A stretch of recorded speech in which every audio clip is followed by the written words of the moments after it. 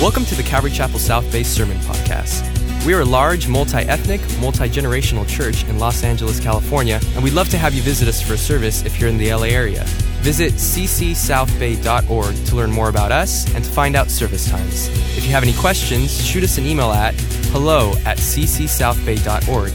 Enjoy today's sermon, and we hope to see you at church soon. Good morning. Welcome if you're visiting with us. We're excited. Good to be back with you. You'd open your Bibles to the Gospel of Mark as we continue our study through the Gospel of Mark. Chapter 4. We're going to pick up just a handful of verses. And as we do so, verse 35 will be our starting point. But I want to ask you a couple of questions this morning.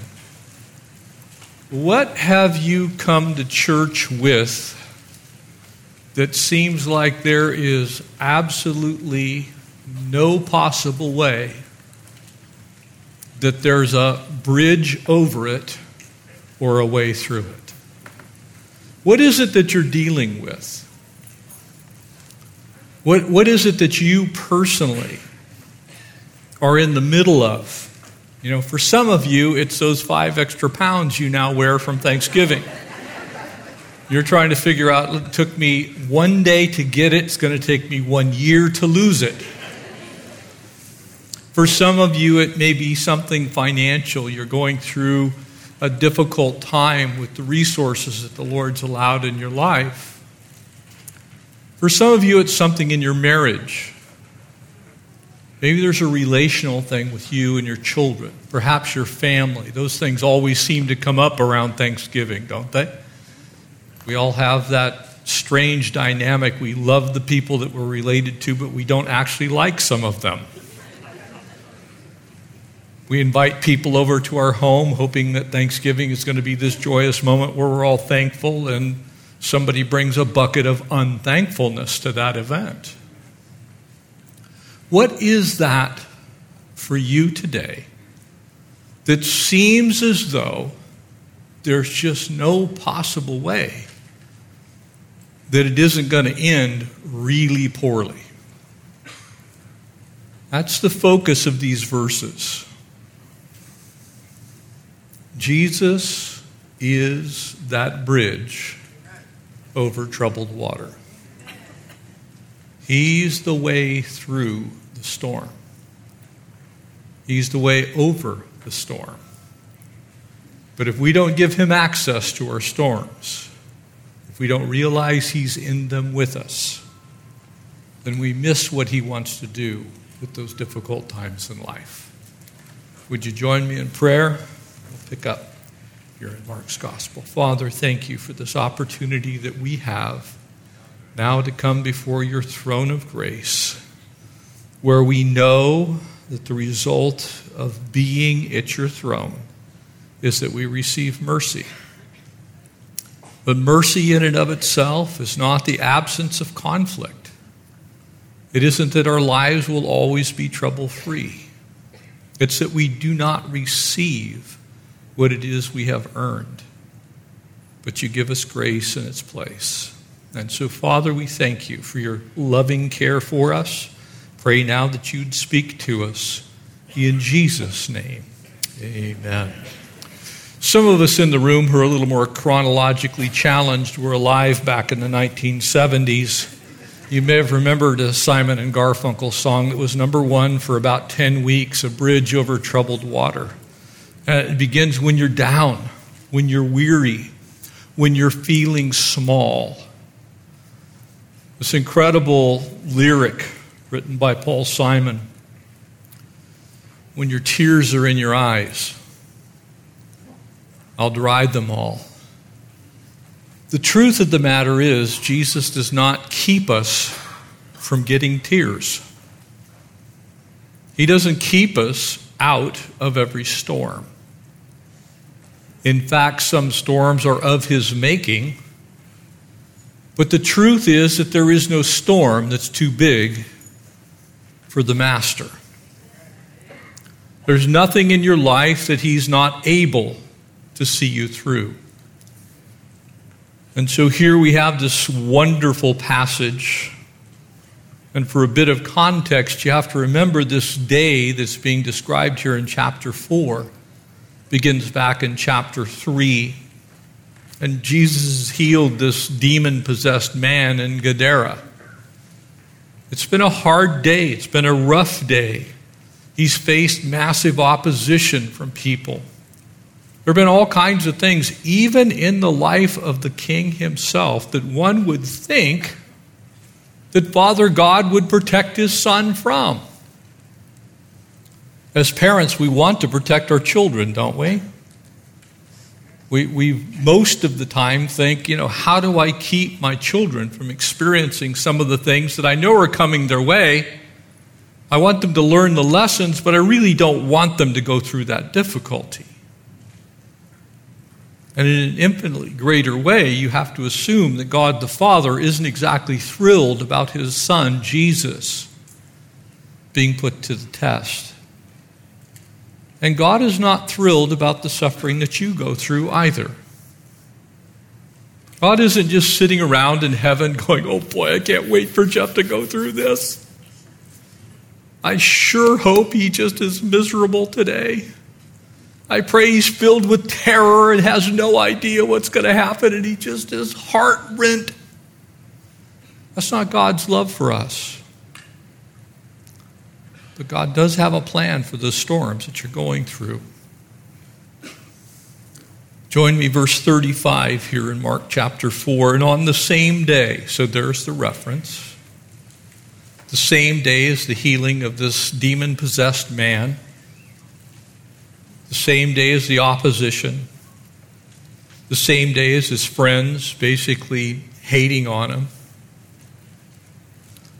Jesus has already been overwhelmed. On that same day when evening had come, so it's a full day, it's now evening. It wasn't a short day, it was a long day.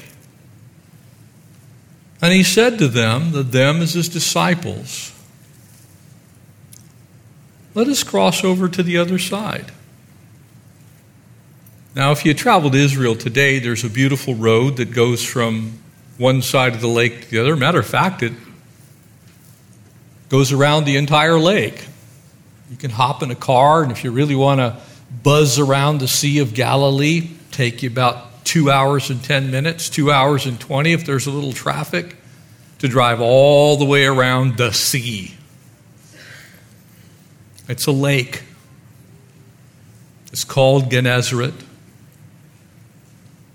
Chinnereth, the sea, but it's a lake.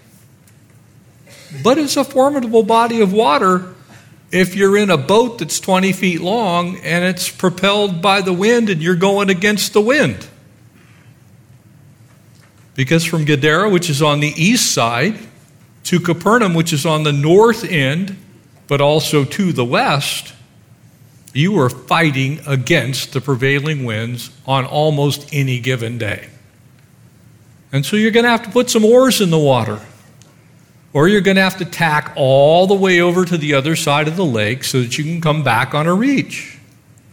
If you're sailing, it's not going to be a direct path. Jesus suggests, let's go to the other side. Now remember who's speaking. He's King of Kings, Lord of Lords. Amen? Creator of heaven and earth.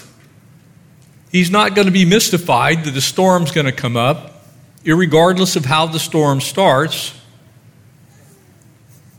But he does suggest to them, hey guys, let's get in a boat. And now when they had left the multitude, he's been with a crowd. Crowds are, anybody else find Thanksgiving draining? It's kind of draining to be around a bunch of people, isn't it? Even if you love them. Matter of fact, especially if you love them. Because you're trying to meet their needs and make sure everyone's okay, and that you don't run out of the famous cranberry walnut salad. You have all these things going on in your life, and here's all these people you care about, and you care about what they care about. You're concerned for them.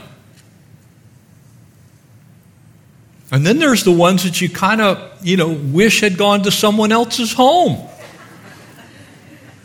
And you even care about them.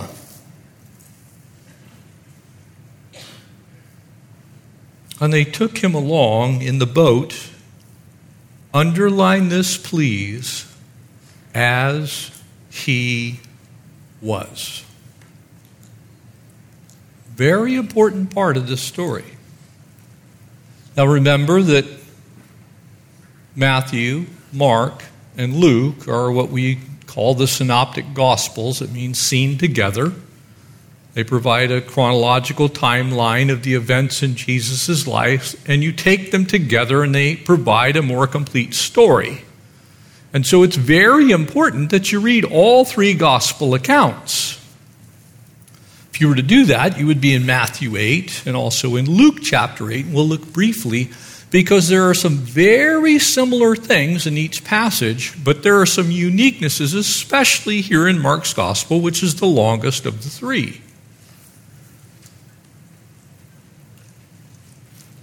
And other little boats were also with him. So there's kind of a little flotilla of boats that are going to leave the shore on the eastern side in Gadara, and they're going to go towards Capernaum, which is where Jesus is now living with Peter and Peter's mother-in-law. And a great windstorm arose. Now he's creator. You think he knew the windstorm was coming? Of course he did. If he's God, there can't be anything that's a total surprise to him. He's not going to be going, oh, man, what a poor choice of weather days. Now, he knew the storm was coming. And so one could say he suggested to them that they get in it knowing the storm was coming. And the waves beat against the boat so that it was already filling. Now, I want you to see this in the original language.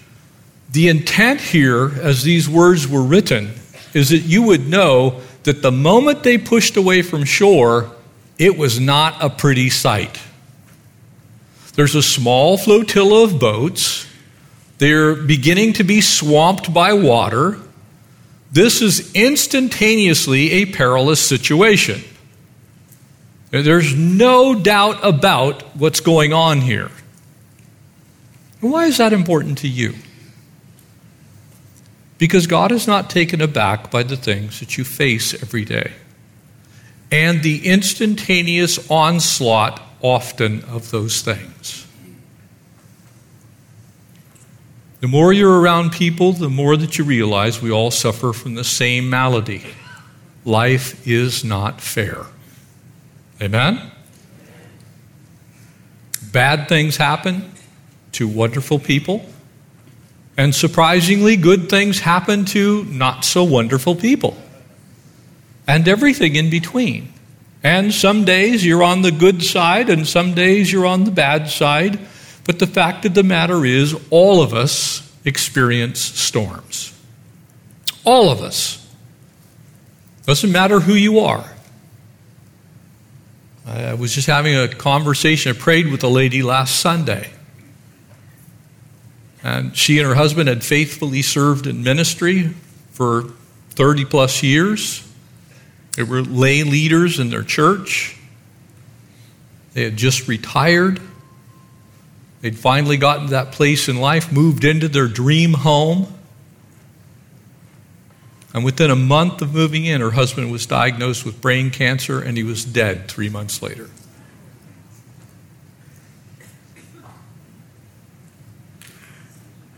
Love the Lord.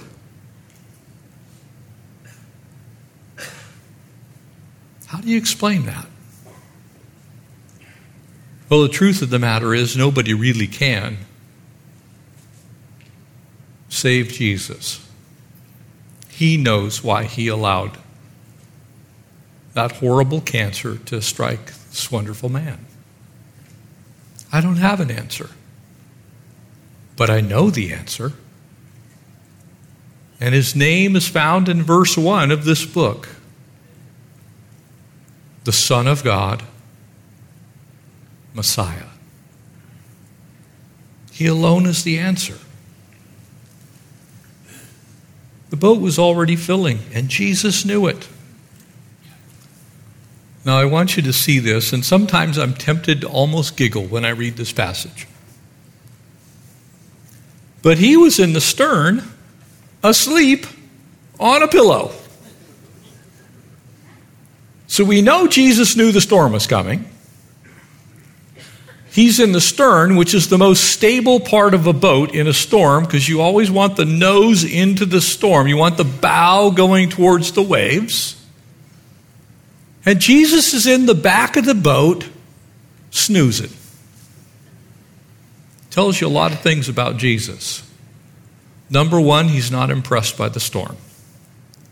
Number two, he's not afraid of the storm. Number three, he knows the outcome of the storm.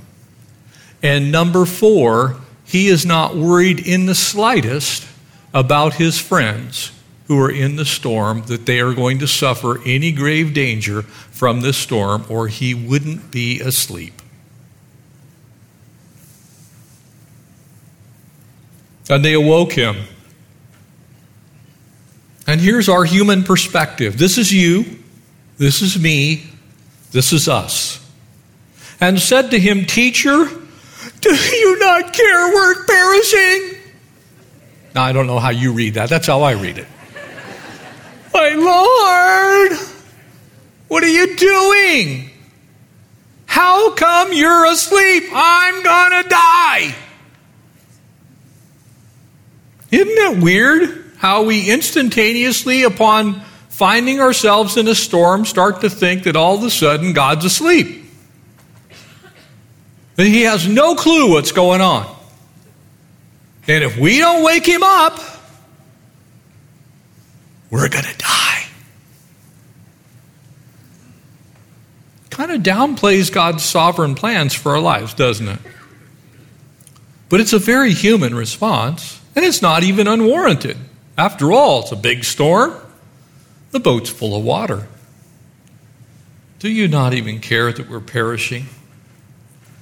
And so he arose, and I kind of see Jesus doing this. It's like, oh, okay.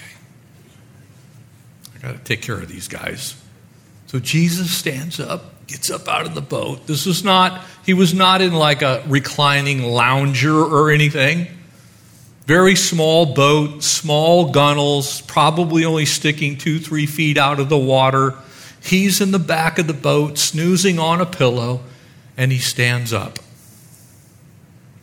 And I love what he does. He does two things. Make sure you see them both. He rebukes the wind. That part is found in all three of the synoptic gospels. That word's only used here in the gospels. It is a strong admonition recognizing his authority over creation itself. He rebukes the wind. But notice what else he does. But he said to the sea, Peace, be still. It's as if the wind is being stirred by the devil himself, and the sea is stirred up because of the activity of the enemy. And so he just simply says peace to the sea. Because it was never his plan for the sea to be raucous, for the sea to be stirred up, for the waves to lap over the bow. This is a picture of God's sovereignty. He has full control. The storm comes. He can rebuke the enemy anytime he wants, but he's in full control of his creation. He simply says to the waves, stop it. You got stirred up. I'm claiming authority over you. Be still. Keep that in mind. Because the enemy's going to stir stuff up in your life. And it's not a surprise to God. And he's very able to rebuke those things that have come your way unfairly. They're stirred up by the devil. The devil no doubt was mad that this demon-possessed guy that he used to use on a regular basis is now whole, walking around Gadara going, hey, I met Jesus. So it seems as though his plan is to just swamp the disciples. You mess with my guy, I mess with your guys. Church, this is you. We mess with the devil's guys as the body of Christ. When you speak truth into someone's life and they're set free, you're in enemy territory, taking ground. And sometimes the enemy's not too thrilled about that. And so sometimes he sends, just as he did with Job, a whirlwind your way. Don't ever forget that as a disciple, you're in the line of fire if you're doing anything for the king and the kingdom. But know this, Jesus is a match for every storm. He's superior to every storm. I love the response. And the wind ceased. So the rebuke worked. Amen? Get thee behind me, Satan. Now, I feel bad that Peter was the one to whom Jesus said that. But the fact of the matter is, behind what Peter was saying, there was another force working on Peter's head. Peter, you're listening to the wrong guy. Satan, get out of Peter's head. There was a great calm. That's the result of the Master's peace, isn't it? When Jesus speaks into your storm, the result is peace. The result is peace. When the Master speaks into your storm, the result is peace.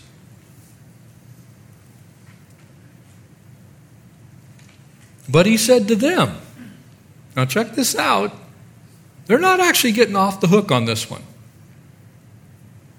Jesus does what only Jesus can do, but notice what happens next. Why are you so fearful? Now, what we don't see here is an explanation for that statement, but you can imagine what it is in the mind of God.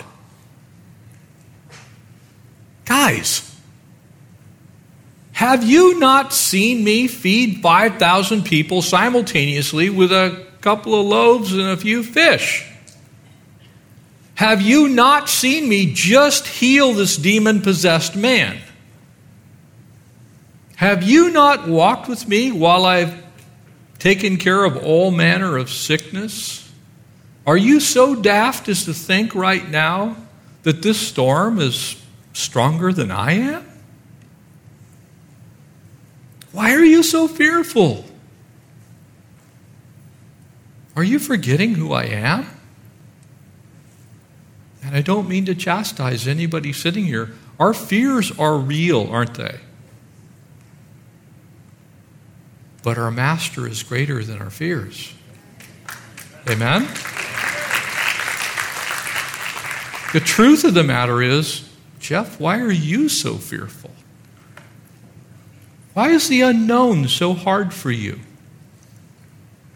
Why are you struck by that word that wasn't exactly encouraging? Why is it that when you hear those things or see those things, you don't immediately remember who your God is? And if you're lacking clarity, what follows will fix it for you. How is it that you have no faith? Very strong in the original. He's literally saying, how can you possibly be faithless? After all I've done for you, how can you now, in this moment of difficulty, be faithless? How is that a representation of what I've done in your life? And they had the right response. They feared exceedingly and said to one another, Who can this be, that even the wind and the sea obey him? When you're confronted with the power of Christ, you will be forced to answer that question. Who is Jesus to you? Who is the Master to you? Is he capable of all things? Or is he only capable of the things that you think he can take care of? Is he able to do exceedingly and abundantly beyond what you can ask or think? Or is he able to do what seemingly could be done if you just had the right plan, the right resources, the proper logic? You see, we very often look at our lives from the lens of us. Woe is me. We don't put the Master in the driver's seat, do we?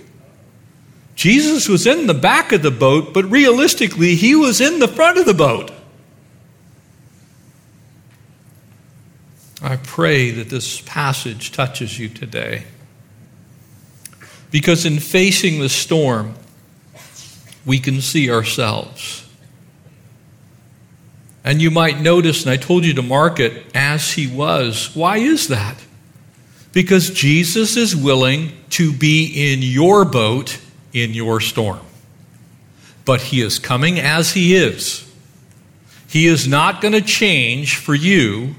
He wants you to change for him. He wants your life to be transformed by your mind being renewed so that you think the way he thinks. You see the storms the way he sees the storms. Your life is in his hands. He is not in your hands. Do you understand what I'm saying? Many Christians treat Jesus as though he's some kind of additive. You keep your bottle of Jesus over here, and when the storm comes, you dump a little Jesus into it.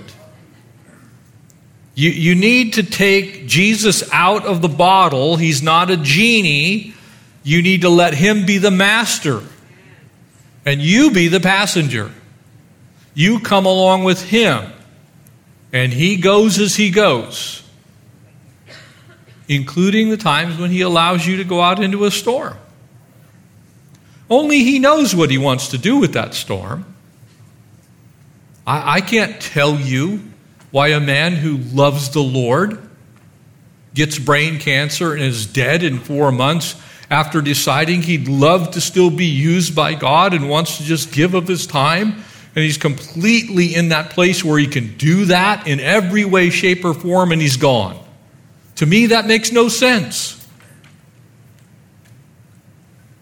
I have to commit that to God. I have to say, I don't know why your husband's not here. But I know where he is. I know where you can find him. And I do know that he has a plan for this moment in time. I'm not taken aback that he allows these things in our lives. This passage, by the way, also does away with what we would affectionately call the prosperity gospel, doesn't it? Because indeed, the whole of the New Testament teaches that very difficult and very trying things come upon people who love Jesus. None of us are guaranteed that our lives are going to be trouble-free. In fact, exactly the opposite is what the Bible actually teaches. That not only will you have troubles, the Bible Jesus himself says, when you have trouble, know that I have overcome the world. The book of James says that knowing the testing of your faith produces patience. I hate patience. I'm not a patient person. I'm an A personality. I like to get things done. It's like, come on, Jesus, let's go. So sometimes my storms are things that require that I sit around and go, I can't do anything about this. God's got to take care of it. I got a plan, but he's not into it. You know what I'm saying? Some of you are going, yeah. Why do we say that? Because storms are actually God's tool. They're used in our lives in ways sometimes that we don't like. In this case, it's a very prominent occurrence on the Sea of Galilee. When you look at the geography of that area, less than 30 miles to the north is Mount Hermon. It's nearly 10,000 feet high. The Sea of Galilee sits 683 feet below sea level, so it is 2 vertical miles below the top of Mount Hermon, on which you have a subalpine tundra. You have the hottest desert on earth in the Jordan River Valley. So when that cold air, which is very heavy, comes from Mount Hermon, it rips down through the Hula Valley, through the Horns of Hattin, through Julan. And sometimes those waves get 15 feet tall out on the Sea of Galilee. Now, I don't know if you've ever... I am not standing above you. My head is not at 15 feet. Okay, now imagine you're in a rowboat and those waves have been driven by that wind. And you're looking at it like, man, the boat is full and the only guy that we think might be able to do something about it is asleep. Anybody else been guilty of thinking God's asleep sometimes in your life? Well, I'll just tell you, I have.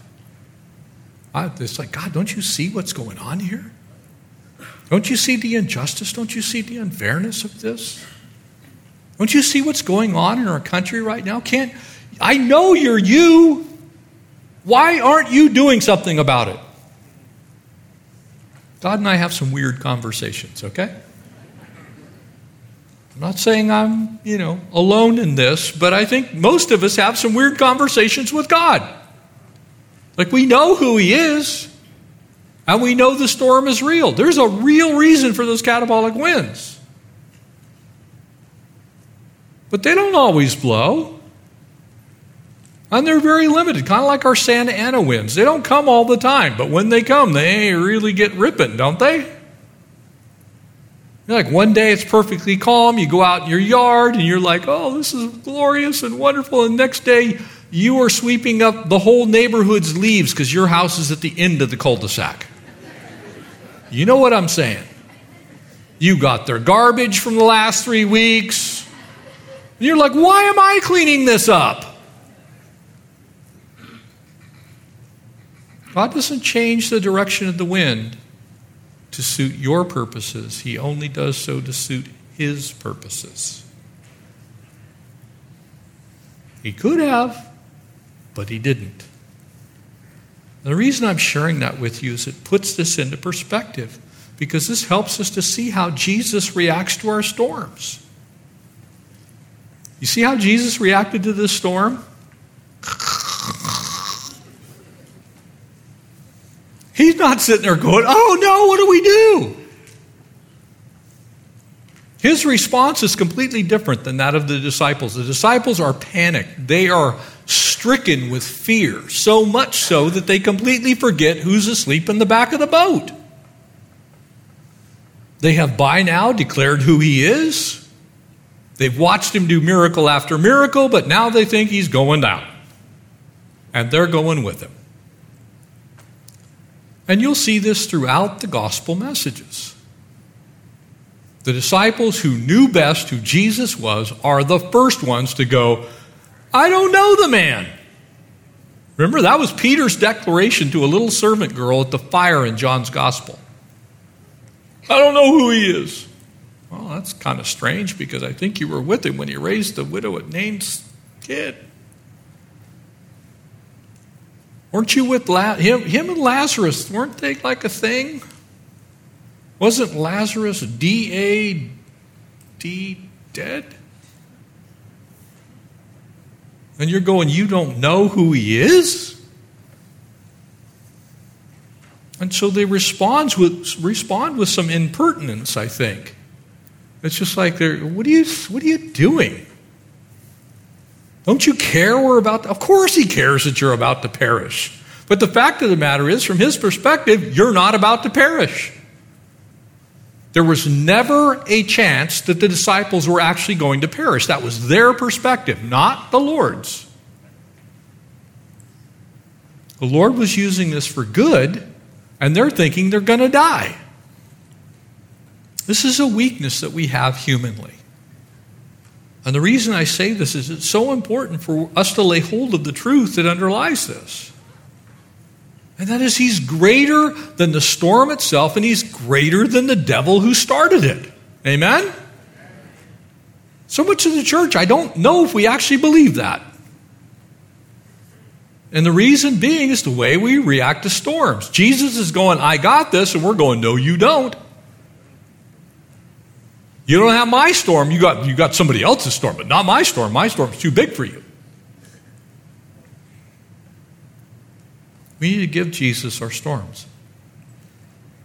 And we need to rest in the fact that he's got our storms.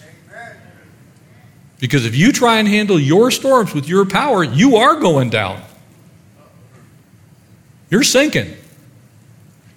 You're going to be swimming across the lake. Your boat's going over if it relies on you. But if it's the King of Kings, the Lord of Lords, the Master of heaven and earth, then no storm is a match for him. Doesn't matter who started it. If it's a natural occurrence, a demonic occurrence, or it's one of your making because you're in sin. Oops, did he just say that? I sure did. Because some storms we cause. Amen? Just saying. Some of them storms are you being a knucklehead. That's why KFC stands for Knuckleheads for Christ. It's a club. You're all in. There's no membership fee, no nothing. You can just be in because you're a knucklehead and we're in Christ. Yeah, sometimes we're like, no, God didn't mean that. I have liberty to do that. The Bible doesn't say that I can't do this. Oh, yeah, actually it does. You made that up. That's your version of what the Bible says, and it's not true. And so you engage in that behavior, and lo and behold, the storm comes. God's going, so do you like the storm? Is that making you really happy right now? Your marriage being torn apart, is that working for you? You sitting in that jail cell after you took the breathalyzer, how's that going? You sitting there looking at your bank account because it's empty because you went to Yamava. If you change it to Native American names, it somehow makes it better. No, the odds are stacked against you that whatever you take there, you're going to leave there. But I'm going to hit it big. That's called not trusting God. Yeah. That's what it's called. If I'm picking on your favorite thing, sorry. Take it up with Chet.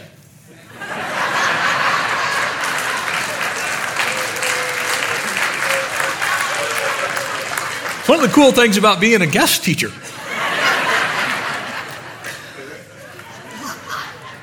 He'd tell you the same thing. Yeah, we make some storms, don't we? But Jesus looks at them all the same. He just rebukes them. Speaks right into them. Disciples don't see it that way, but Jesus does. Jesus is going, I got that storm. Even though you stirred it up, Jeff, I can take care of the storm. You give that storm to me. You stop stirring up the water, I'll take care of the storm. Sometimes the rebuke comes to us. Sometimes the rebuke goes to the devil. And sometimes the Lord just simply takes care of handling his creation, his world. The devil may think that he's got the upper hand, but that is very temporary. And so those storms that come out of the world, the flesh, the devil, Job's whirlwind is a classic example of this. Job's the most righteous guy on earth, and what happens to him? Remember, God's bragging about him. Have you considered my servant Job? One of my least favorite passages in the whole Bible. It's like when God brags about you, the devil's going, I'll get him. It's like, Lord, I'd like to be just kind of a normal, average guy. Don't tell the devil that I'm, the most righteous guy on the planet, because that didn't go well for Job. He got a whirlwind that killed his whole family. Took away everything he owned. But about Job, there was none like him on the face of the earth in righteousness. So if you believe the prosperity gospel, you might want to read the book of Job.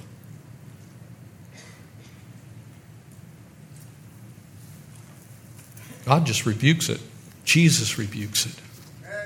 Essentially, our faith and fear cannot peacefully coexist. I either trust God or I don't trust God.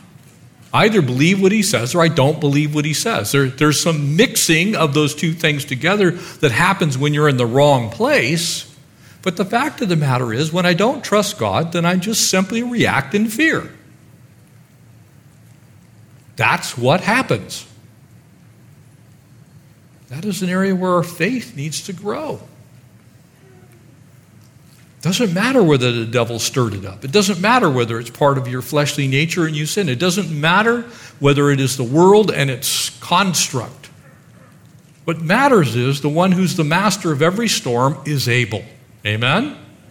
Amen. He can do, alone he can do, exceedingly and abundantly, beyond what you can ask or think. Not just in the good things, in the bad things. When stuff gets rough. It's a very old hymn written by Mary Baker.